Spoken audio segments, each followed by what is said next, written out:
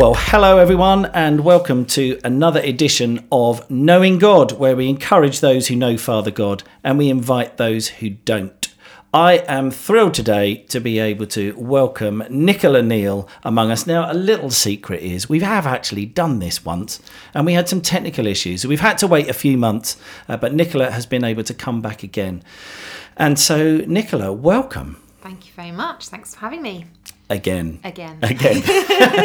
We promise that we will stop referring to the again. But so knowing God, that's the theme of this podcast, that you can know God. What would you say, we're going straight in, what would you say was your first experience of knowing God? I would say the first experience that I can remember well is probably when I was about 7, when I would say that's the point that I first met Jesus. You met Jesus. Yeah. Well. Okay. Tell us a bit more about that. What I mean? Yeah, tell us a bit more. I remember it very clearly, actually. I was at home with my mum and dad, who were Christians, and I'd been next door talking to some friends of my parents, and they had been talking to me about who God is and all those sorts of things. And I walked across into my mum's house and into the kitchen, and she was cooking on the stove. I remember it so clearly, and I just said to her, "Mum, I want to meet Jesus for myself. I want him to be my friend." That was the language that I'd been had it expressed to me in, and I remember her just putting, the wooden spoon down and taking me into the lounge and then sitting with me and teaching me how to pray. And that was the time that I think I had my first experience of God, and when I first properly met him. And you say you had an experience of God. Yeah. So what does that mean? I was sat on the lounge, on the sofa, and my mum had just invited me to talk to God and to invite him to come into my life. And so I prayed those exact words, actually. And then I remember feeling like the room began to become very, very still, like I guess I would describe it like a very deep peace that came over my whole body. And I actually began to shake a little bit because it was so powerful and so, to me, I'm 7 years old, very surprising. And I remember just sitting in it kind of very overwhelmed by the physical experience I was having, as well as kind of an internal spiritual one. So did you feel different from then on? Yes, I definitely did, and I realised that I could go back to that experience at any time I wanted to. So if I was at school or out in the park with my friends, and I stopped and I began to talk to God, the same feelings would begin to come around me, on me, in me, through me, whatever. So yeah, so it definitely started quite a big change for me, because I was a very, very timid child, very, very fear-based, very frightened of the world, but understanding in my own limited way, because I was 7, that there was this greater being who was with me that I could have access to at any moment, began to make me feel stronger and more safe and confident. So it definitely, even back then, began to change who I was as a child. And teenage years, were you a rebel, or what was that like? They were up and down. I've always had a strong faith since I was very, very young.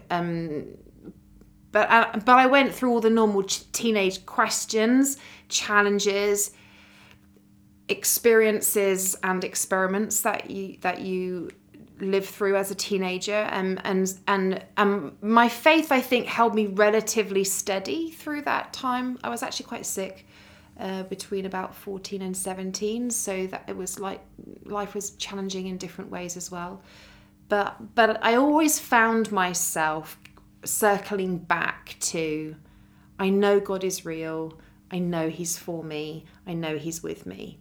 So wherever I kind of began to wander off into different things, something always drew me back to that place. Because I never found in anything else that security and peace and feeling of safety anywhere that I found just with Jesus.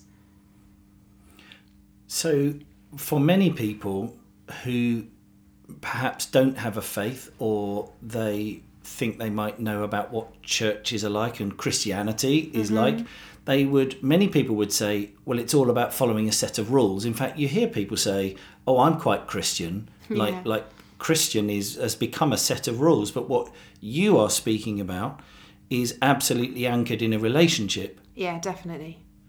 So is it true for you then that you could have the two sayings that go together, love the Lord your God with all your heart, soul, mind and strength, and number two, do what you like? Would I put those two sentences together? And would that reflect what you have lived? No, I would say yes, love the Lord your God with all your heart, your soul, your mind, your strength. And when you love someone, you want to bless them, you want to please them, you want to honor them, you want to express that love in tangible ways, and so that informs my life. So I don't see my faith as being expressed through a set of rules and restrictions, but I do see my faith expressed through a relationship, and how the love that I have for him in that relationship compels me to live a certain way. Love that. Absolutely. So much the same as in a marriage. Obviously, you're married to Simon.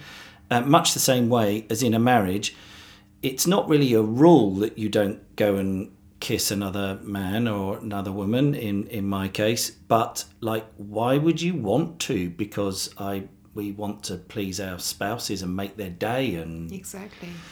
Yeah. And so you were unwell between 14 and 17 and then got well? Yeah, I became.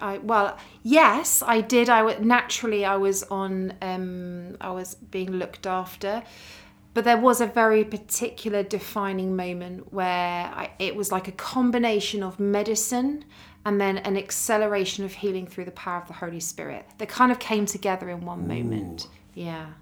Can you tell us more? Yeah, so I was very unwell, and I was under a consultant's care, and was at part-time at school, and it was quite a difficult season, in all honesty, and the physical challenges that I had led to quite significant emotional and mental health challenges, because when you're 14, 15, 16 and you literally can't do anything, and your friends are able to do what you can't, that's very hard.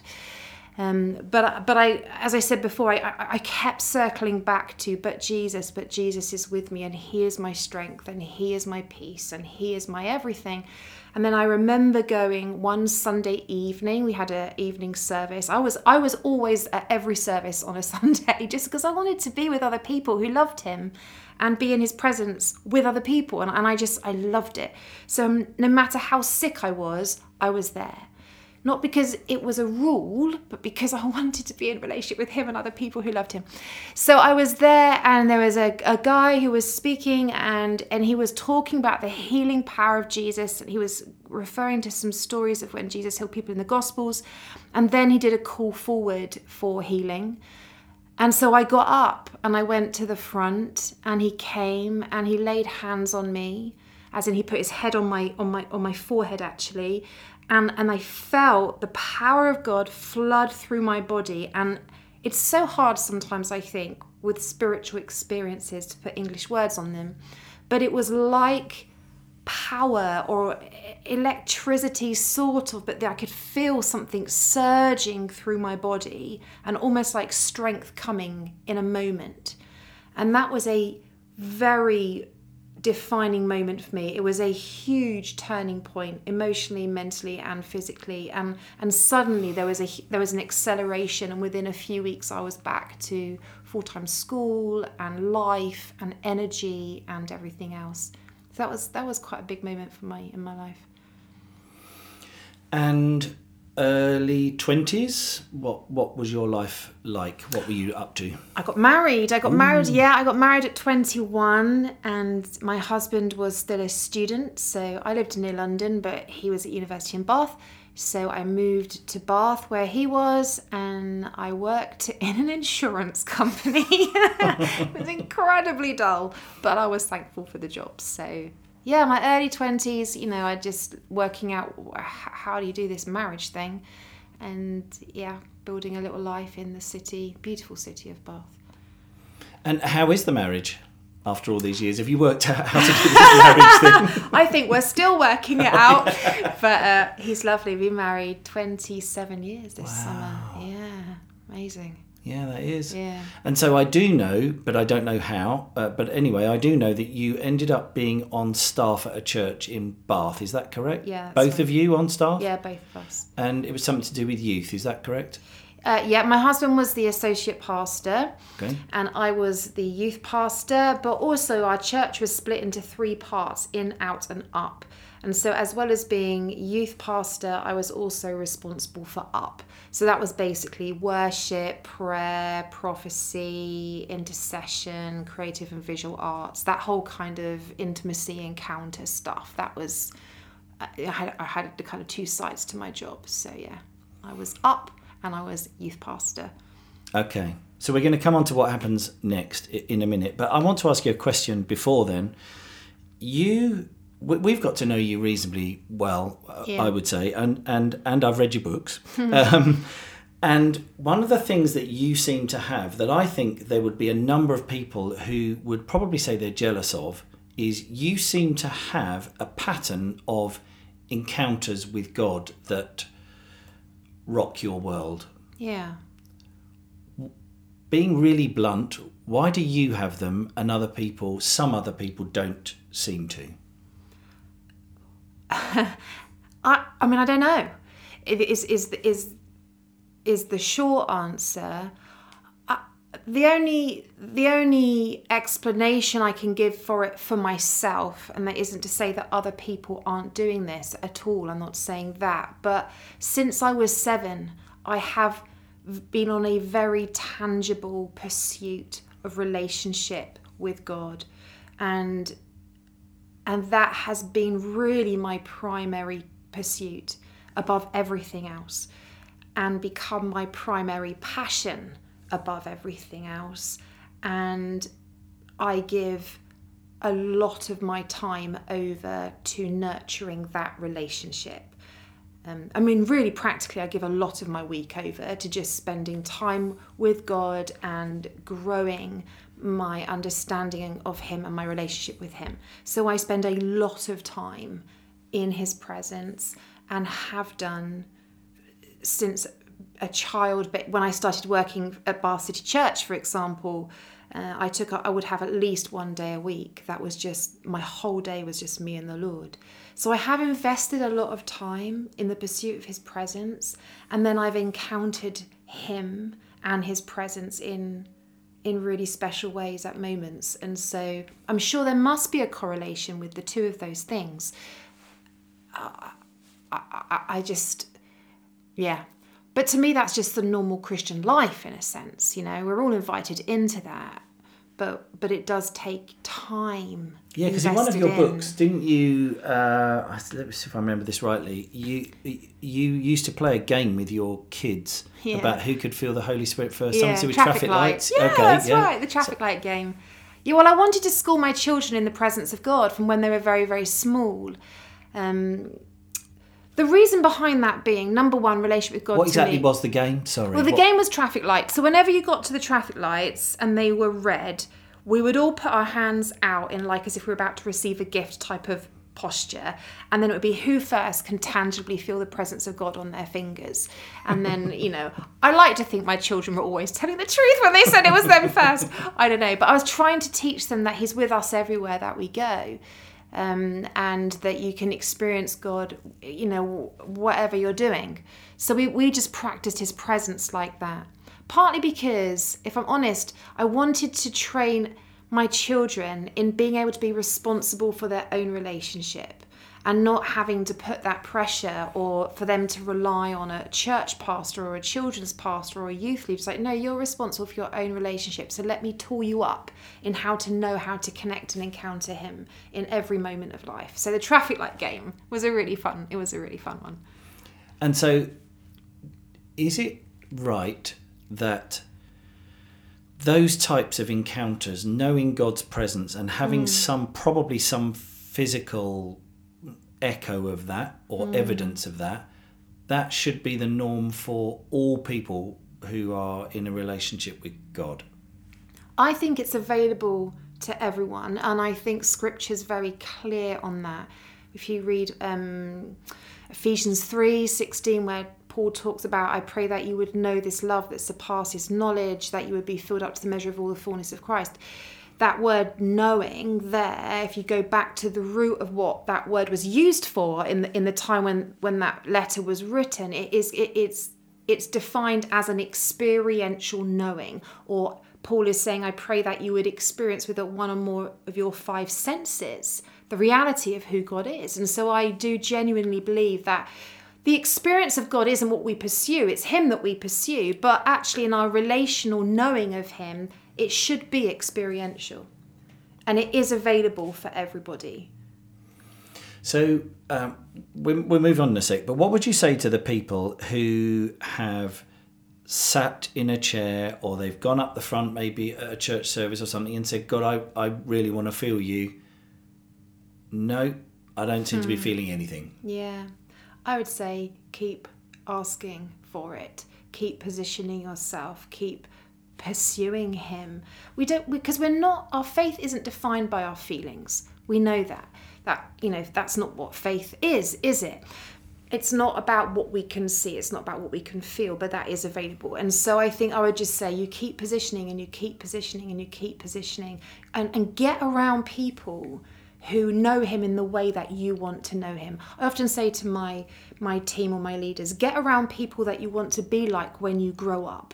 Not saying that they're young and immature, because a lot of them are in their 30s and 40s, but what I mean is who you want to be like spiritually as you spiritually grow. Get around people who are having the sort of encounters that you want, who know Jesus the way that you want to, and learn from them and get them to pray for you and lay hands on you and stay by their side and follow. Again, it's a biblical principle. You look at Elijah and Elisha. I mean, just be everywhere that they go. And don't give up the pursuit. Keep pressing into it. And in the end, you'll break into it somehow. The Lord's faithful and he's kind. And of course, the Bible says, draw near to God and he will draw Absolutely. near to you. It's not... it's a promise. It's a promise. Well, it's a spiritual principle. Yeah. Yeah. Yeah. So you were working a lot of hours at the church in Bath, you and Simon, but then some cracks started to show for you? Yeah, definitely. I'm an all or nothing person. Indeed. And I throw myself completely into things. And yeah, I was working very hard. I mean, obviously a mum of two small children, job sharing with my husband. We had 120 young people in our youth, so it wasn't small.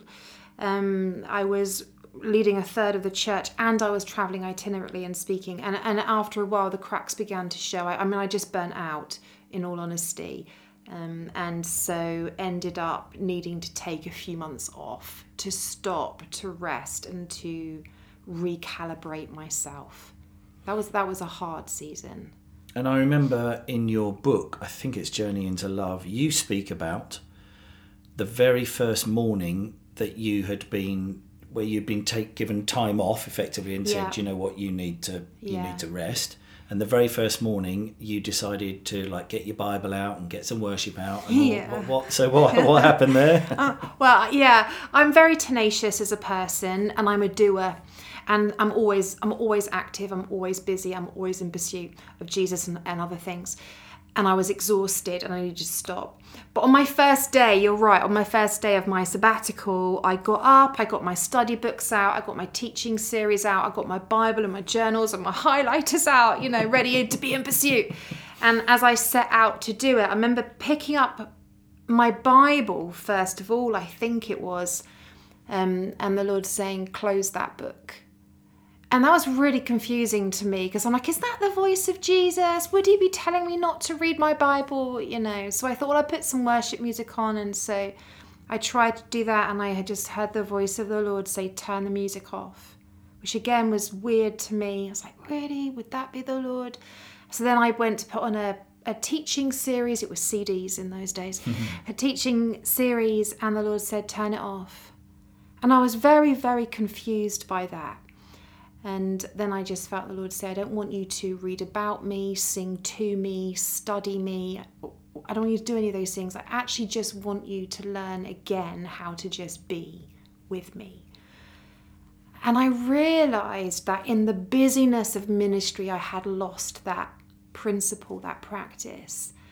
And I spent many, many days, if not weeks, going into my front room because I was home alone for about 8 hours each day and just being in the Lord's presence, which was a huge discipline in the beginning, although I was exhausted, so wasn't really capable of much else. But just learning to be still. It's like Psalm 46, isn't it? Is it verse 10 where it says, be still and know that I am God? And that word again there, to know, is the same as the one, same root as the word in Ephesians, be still and experience who I am. And I realised I got so busy doing things for him that I'd forgotten how to spend time with him, with no agenda, just to know him and be known. So, yeah, I would say that was another defining moment in my life. And it turns out you can go after God without using highlighter pens. You actually can. Who knew? It's possible. I must admit, I do have a set of highlighting pencils that I use in my Very Bible. nice. I will show you them later. Anyway, and then you got called out of what you were doing, where you felt you heard God speak to you and direct you to another country. Do you just want to tell us a little bit about that? Yes. So I had a 4-month sabbatical, and I knew that everything had changed for me. I feel like that is a moment in time where I would say in that sabbatical, I really began to get to know who God is. Like I knew him to that point, but not in the way that I've known him since. And so my relationship was going deeper and deeper with the Lord. And then I began to feel, some movement, and my husband as well, of like, okay, well, we've journeyed this far. Our church is beautiful. Loved our church family. It was vibrant. It was a great community, and we loved it very much. But we began to feel like the Lord was maybe wanting to move us on. And then in the September it was of 2008, the only way I can describe it is that we went through 3 months of a series of encounters with the Lord where he began to challenge us about certain things and began to lay the poor very much on our heart, particularly the poor within Africa. So yeah, that was quite an intense 3 months. I think, we were saying before, I've had many types of encounters with the Lord. That was like a relentless 3-month long encounter. And we received words from all around the world and just catalogues of them, and had conversations with people, and everything seemed to be shouting Africa. So when you say you received words, what does that mean? Prophetic words being sent via email or through the post, people ringing us up and saying, I was praying for you today, and I kept seeing a picture of the continent of Africa, or I was praying for you today and the Lord said, ring Nicola and tell her I'm sending you overseas, I'm sending you to go and minister to the poor, or things like that. I mean, it was literally every day. It was very, very overwhelming, if I'm honest. Had you been to Africa? No, I'd never been to Africa. I had absolutely zero idea what Africa was like. Hadn't got a clue. So that went on for 3 months. And at the end of that 3 months, that was September 2008 to the beginning of December 2008. So my husband, myself, and this amazing man were leading the church, a third each. And we went and said to him, look, this is everything that God has been saying. This is everything that's been happening. These are the encounters that we've been experiencing. It all seems to point to something to do with Africa. So we've never been. what do you think about us going out for like a 2-week mission trip? You know, I felt like my feet needed to stand on African soil. And I knew that the moment that they did, the Lord was going to talk to us. So, yeah, so we sat there and laid it all out for him. And he was actually going to Uganda that afternoon. And his response was really quite surprising, considering, you know, we're quite key leaders in the church at that time. We carried quite a lot of the responsibility. And he just said, this is undeniably Jesus. I'm leaving for Heathrow in an hour. I don't think you'll learn anything if you go for 2 weeks. I actually think you just need to move there. So if you can make that decision now, within the next hour, before I leave for the airport when I arrive in Uganda, because, I mean, Africa's a big place. Uganda would be as good a place to start as anywhere else. I'll find you a house. And that was quite surprising. We didn't expect him to say that. Yeah. And it's fair to say that while you and Simon are a great combination, he doesn't work the same way you do.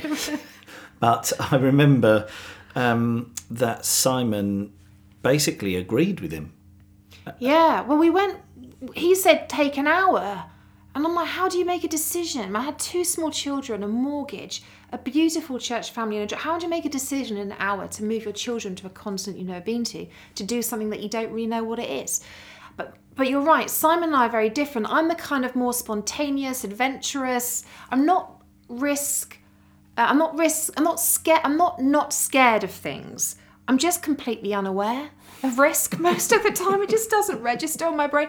Whereas Simon is incredibly cautious. He's a physicist by training. He's very, very systematic in everything and very slow to make decisions. But we went off for a coffee and he didn't say a word. And I'm thinking he's not saying anything because he just thinks it's all utterly ridiculous. And, you know, he needs 3 years to prepare for something like that. But after 30 minutes of sitting in silence in Starbucks, he just said to me, baby, this is Jesus. We just need to move. So we did. Yeah. I mean, that to me, Simon's response in that moment was as miraculous as anything else. Because that's not the man that I knew. So that was really quite extraordinary. Yeah. And we did. We moved 8-10 weeks later. Can't remember now. But yeah, within 3 months we were there. That is crazy. It was crazy. Yeah. Selling everything, giving it away. Yeah, the Lord said, give away storage. all of your possessions, you're not coming back. And so we put our house out for rent. We gave away all of our possessions, all our furniture, everything. And we bought 4 plane tickets. And this amazing guy got us a little house in an African village just on the outskirts of Kampala, arranged for someone who we didn't know to meet us at the airport, and off we flew. Got taken to this little house in this village in Uganda and dropped at the gate and left to get on with it. Said, hey kids, here's your new home. Yeah, here we go. Yeah, it was But I think it's fair to say, we've only known you since that point, but I think it's fair to say that has changed your life. Yes, definitely. You seem to have Africa in your bones and in your heart, as far as I can ever tell. Yeah. And so what have you, for those who don't know, what do you do in Africa exactly? So we work we're in Kenya and we're in Uganda. We work in slum communities in an urban context, obviously. And we run all sorts of projects and programs like nutrition programs and medical programs and health programs and things like that, water and sanitation. But we do everything through community group training, and we do everything in the name of Jesus. We preach the gospel through everything that we do. And we, by default, have ended up seeing, hundreds and hundreds and hundreds of people also come to faith, as well as finding kind of rescue in their here and now, also for eternity. And so we've planted a little network of small churches and, we do all sorts of things. And by we, you mean Every Life? Every Life, yeah.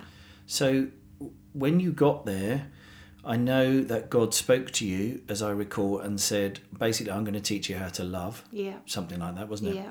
And you have then gone on to obviously create a group. You've created Every Life out of just you two being in that country and obviously drawing people to you in the work that you do. And so obviously oh my goodness, I could ask you so many questions about Africa, but obviously the subject of this podcast is knowing God. Yeah. So because you claim to know God, have a relationship with him, claim to hear from him, you have basically upped your stable, nice, thank you very much life in the UK and gone to the edge of Kampala, and then haven't even worked in the nice places in Kampala, but have then effectively sold your lives out to go and spend time in the slums, and have basically been doing that ever since. Yeah.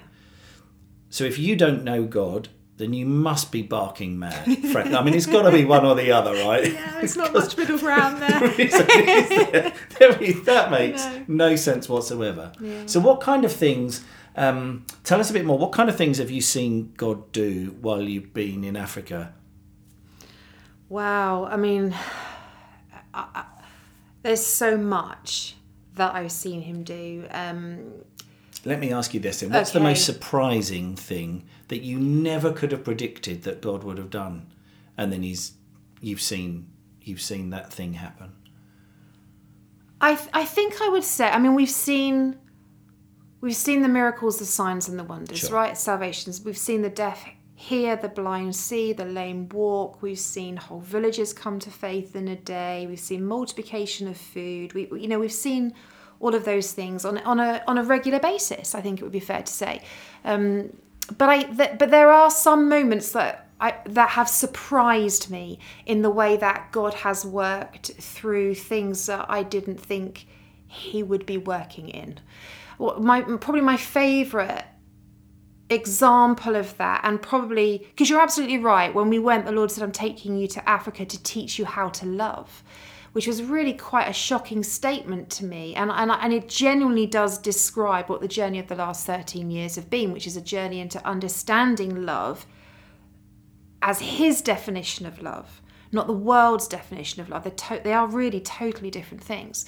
And his definition of love, you can read it, 1 Corinthians 13. So we've been learning about the power of love and what true Christ-centered love looks like, expressed through our lives, and the power of it. And I think probably for me that the most surprising thing I've seen the love of God accomplish was when my friend, she lives in a particular slum on the outskirts of Kampala, a beautiful lady, very, very poor. Her daughter was very sick and dying of malnutrition. We rushed them to the hospital and we got a phone call to say this little child had taken a bad turn, and we took mummy and the baby there, and the doctors were doing everything they could to stabilise the child and save its life. And I thought, we're going to win this one. That was my conviction. This child's going to live, because we're always fighting for life in what we do, literal life and death. And so the hospital were happy to keep the baby overnight, and so we took mummy home because that's what she wanted, to a little slum house. And the next day picked her up, drove to the hospital, and on the way there get the phone call to say that the child had died. And it was very, very devastating and incredibly painful, disappointing, confusing, all of those things. And she, of course, is absolutely grief-stricken. We get to the hospital. We always pray for the dead to be raised. It's just what we do. We've seen it, but not very often. We prayed over this child. She wasn't raised, and so we loaded mummy and this little child's body into our car and delivered them back to the community, to the slum. And then we helped bury her. And to be honest, we just sat and wept with them because we were heartbroken. But the amazing thing about this story is a few weeks later, we had a phone call from this mummy. Her name's Olivia. And she wanted to see us. And so we went to see her, and she said, I need to talk to you. I saw my daughter in a dream last night, and she appeared in front of me and said, Mummy, do not mourn, receive comfort. I'm with Jesus. You need to follow him. They were a beautiful Muslim family. And so she's like, I need to meet that Jesus. Do you know anyone who knows him? So I'm like, well, yeah. So we give her the gospel, and she meets Jesus in the dirt of, the corridor of the slum. But just prior to that, a few maybe 2 weeks before, her husband was so grief-stricken and so unable to function that he had just left. He had just left her and disappeared. And so she had no income, no support. She got thrown out of her house. She's living on the street. She's there for 2 weeks. Then she has the dream, and then she meets Jesus. A couple of days later, her husband returns home and finds her living on the street and sits her down and says, "Mummy, I had a dream a few nights ago where our daughter appeared, and she said, 'Daddy, do not mourn, receive comfort. I'm with Jesus. You need to follow him.'" And so he said to his wife, "We need to find someone who knows this Jesus." So she said, "It's okay, I know him." And she introduced her husband to him. But what's so incredible to me about that story, because if you meet her now, and I'm sure you will meet her one day, if you meet her now, she's so full of light and joy and peace. Like, it radiates out of her like no one else I've ever met. She is extraordinary. You just want to be around her because she's just peace and life and all of those things. And in her community, is a pillar of strength in her community. And I sat with her interviewing her for one of my books. And I had a question. And my question was, why? Like, why would you decide to follow Jesus? If when we prayed for her child, she was sick, if she'd been healed, I would have got it. That's when you decide to follow Jesus. Or if when we'd prayed for her child to be raised from the dead, if she had been raised from the dead, and then Mummy decided to follow Jesus, that I would have understood. Yeah. But I remember sitting in front of her and saying, I need you to help me. Like, why? Why did you... She wasn't healed. She wasn't raised. We literally helped you put her body in the ground, and then you decide to follow Jesus. Why? And she made a statement that was so stunning to me that it stayed with me ever since. It's never left me. And she just said, "Through my daughter's death, I saw love. I saw Jesus." And I just started to cry, and I just said to her, "Well, how? Like, how? Literally." And she just said, "Through you." She didn't really mean me particularly. She meant our team, through the way that you cared for my sick child, through the way you carried her dead body, through the way you helped dig the hole in the ground, and when you wept, I saw love, I saw Jesus. And that for me has been one of the most incredible things that I have seen the Lord do. And the scripture that went round my head is where it says, "Where, O death, is your victory? Where, O death, is your sting?" Doesn't mean it's not painful. But death doesn't get to have the final say. Love conquers everything, even death itself. And so seeing the power of God at work in people's pain and suffering is almost more breathtaking to me than when I see the healing, the sign and the wonder. So, I mean, we've seen his love come in so many ways and transform lives in so many extraordinary and unusual ways, and every day at the moment, because there's a lot happening at the moment at our mission, but really for the last 13 years I've been constantly surprised by what God can do within anything. Nothing is outside of his ability to come and bring beauty even in death. Yeah. And so what are you longing to see that you haven't seen yet? What are you longing for? I want to see total transformation, and I want to see the eradication of slum communities. That's my ultimate dream. Where we are working in Kampala in Kisumu, my dream is that slums don't exist anymore. That we see the poor raised up, and it's not that raised up isn't really actually quite the right word, but to see the gifting and the beauty and the potential of who they are and who God's made them to be fully released and utilised, and for them to rise up and to see community after community after community completely transformed till there is no malnutrition and there is no prostitution and there is no addiction. These places are completely transformed from being slum communities into kingdom communities where just the life and presence of Jesus is seen in every home. That's my dream, and we're far from it, but we're making small steps towards it. So fanciful or possible? Possible. Definitely possible. Has to be possible. All things are possible through Christ who strengthens me. I absolutely believe it's possible, and I feel like it's my life pursuit. Yeah. And do you think you'll see it in your lifetime? If I don't, then I pray that the generation coming up behind me do. But I'm going to live my life as if it's totally possible in my lifetime, and I'm not going to settle for anything less. Yeah. It's going to be interesting. If you don't get to see it in your lifetime, and then, you're welcomed at the gate by St. Peter or whoever. That is going to be one interesting conversation. Yeah. God, are you having a laugh? Come on, send me back. Job's not done. Yeah. We have a big job to do. Yeah. Indeed. Well, it's just been such a joy to spend time with you. Thank you so, so much. What I would love, would you mind just praying for our listeners in however you feel, and then I'll wrap up after that. Is that all right? Sure, yeah. Father, we thank you that you know each one of us by name, that you formed us, that you created us, and that you called us forth.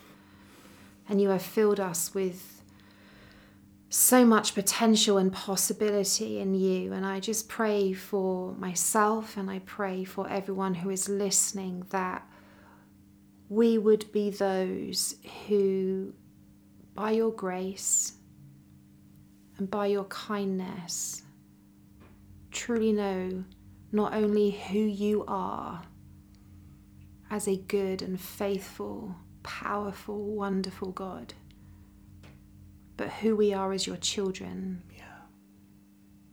And what that means for our lives and the outworking of your kingdom through us. So Lord, I pray that you would enable us to know you more. Thank you, God. And I ask it in your name, Jesus. Amen. Yeah, amen. Well, thank you to you, Nicola, for joining us today. We're so grateful. And if anyone out there listening has questions, or they want to know more, they want to find out more, how do I step into this relationship with Jesus? What does this exactly look like? Then I would invite you to email me. You can email me directly, actually. Go for chris@pneumachurch.uk. And I will do my best to respond directly to you. But thank you so much for listening, and we will see you again next time.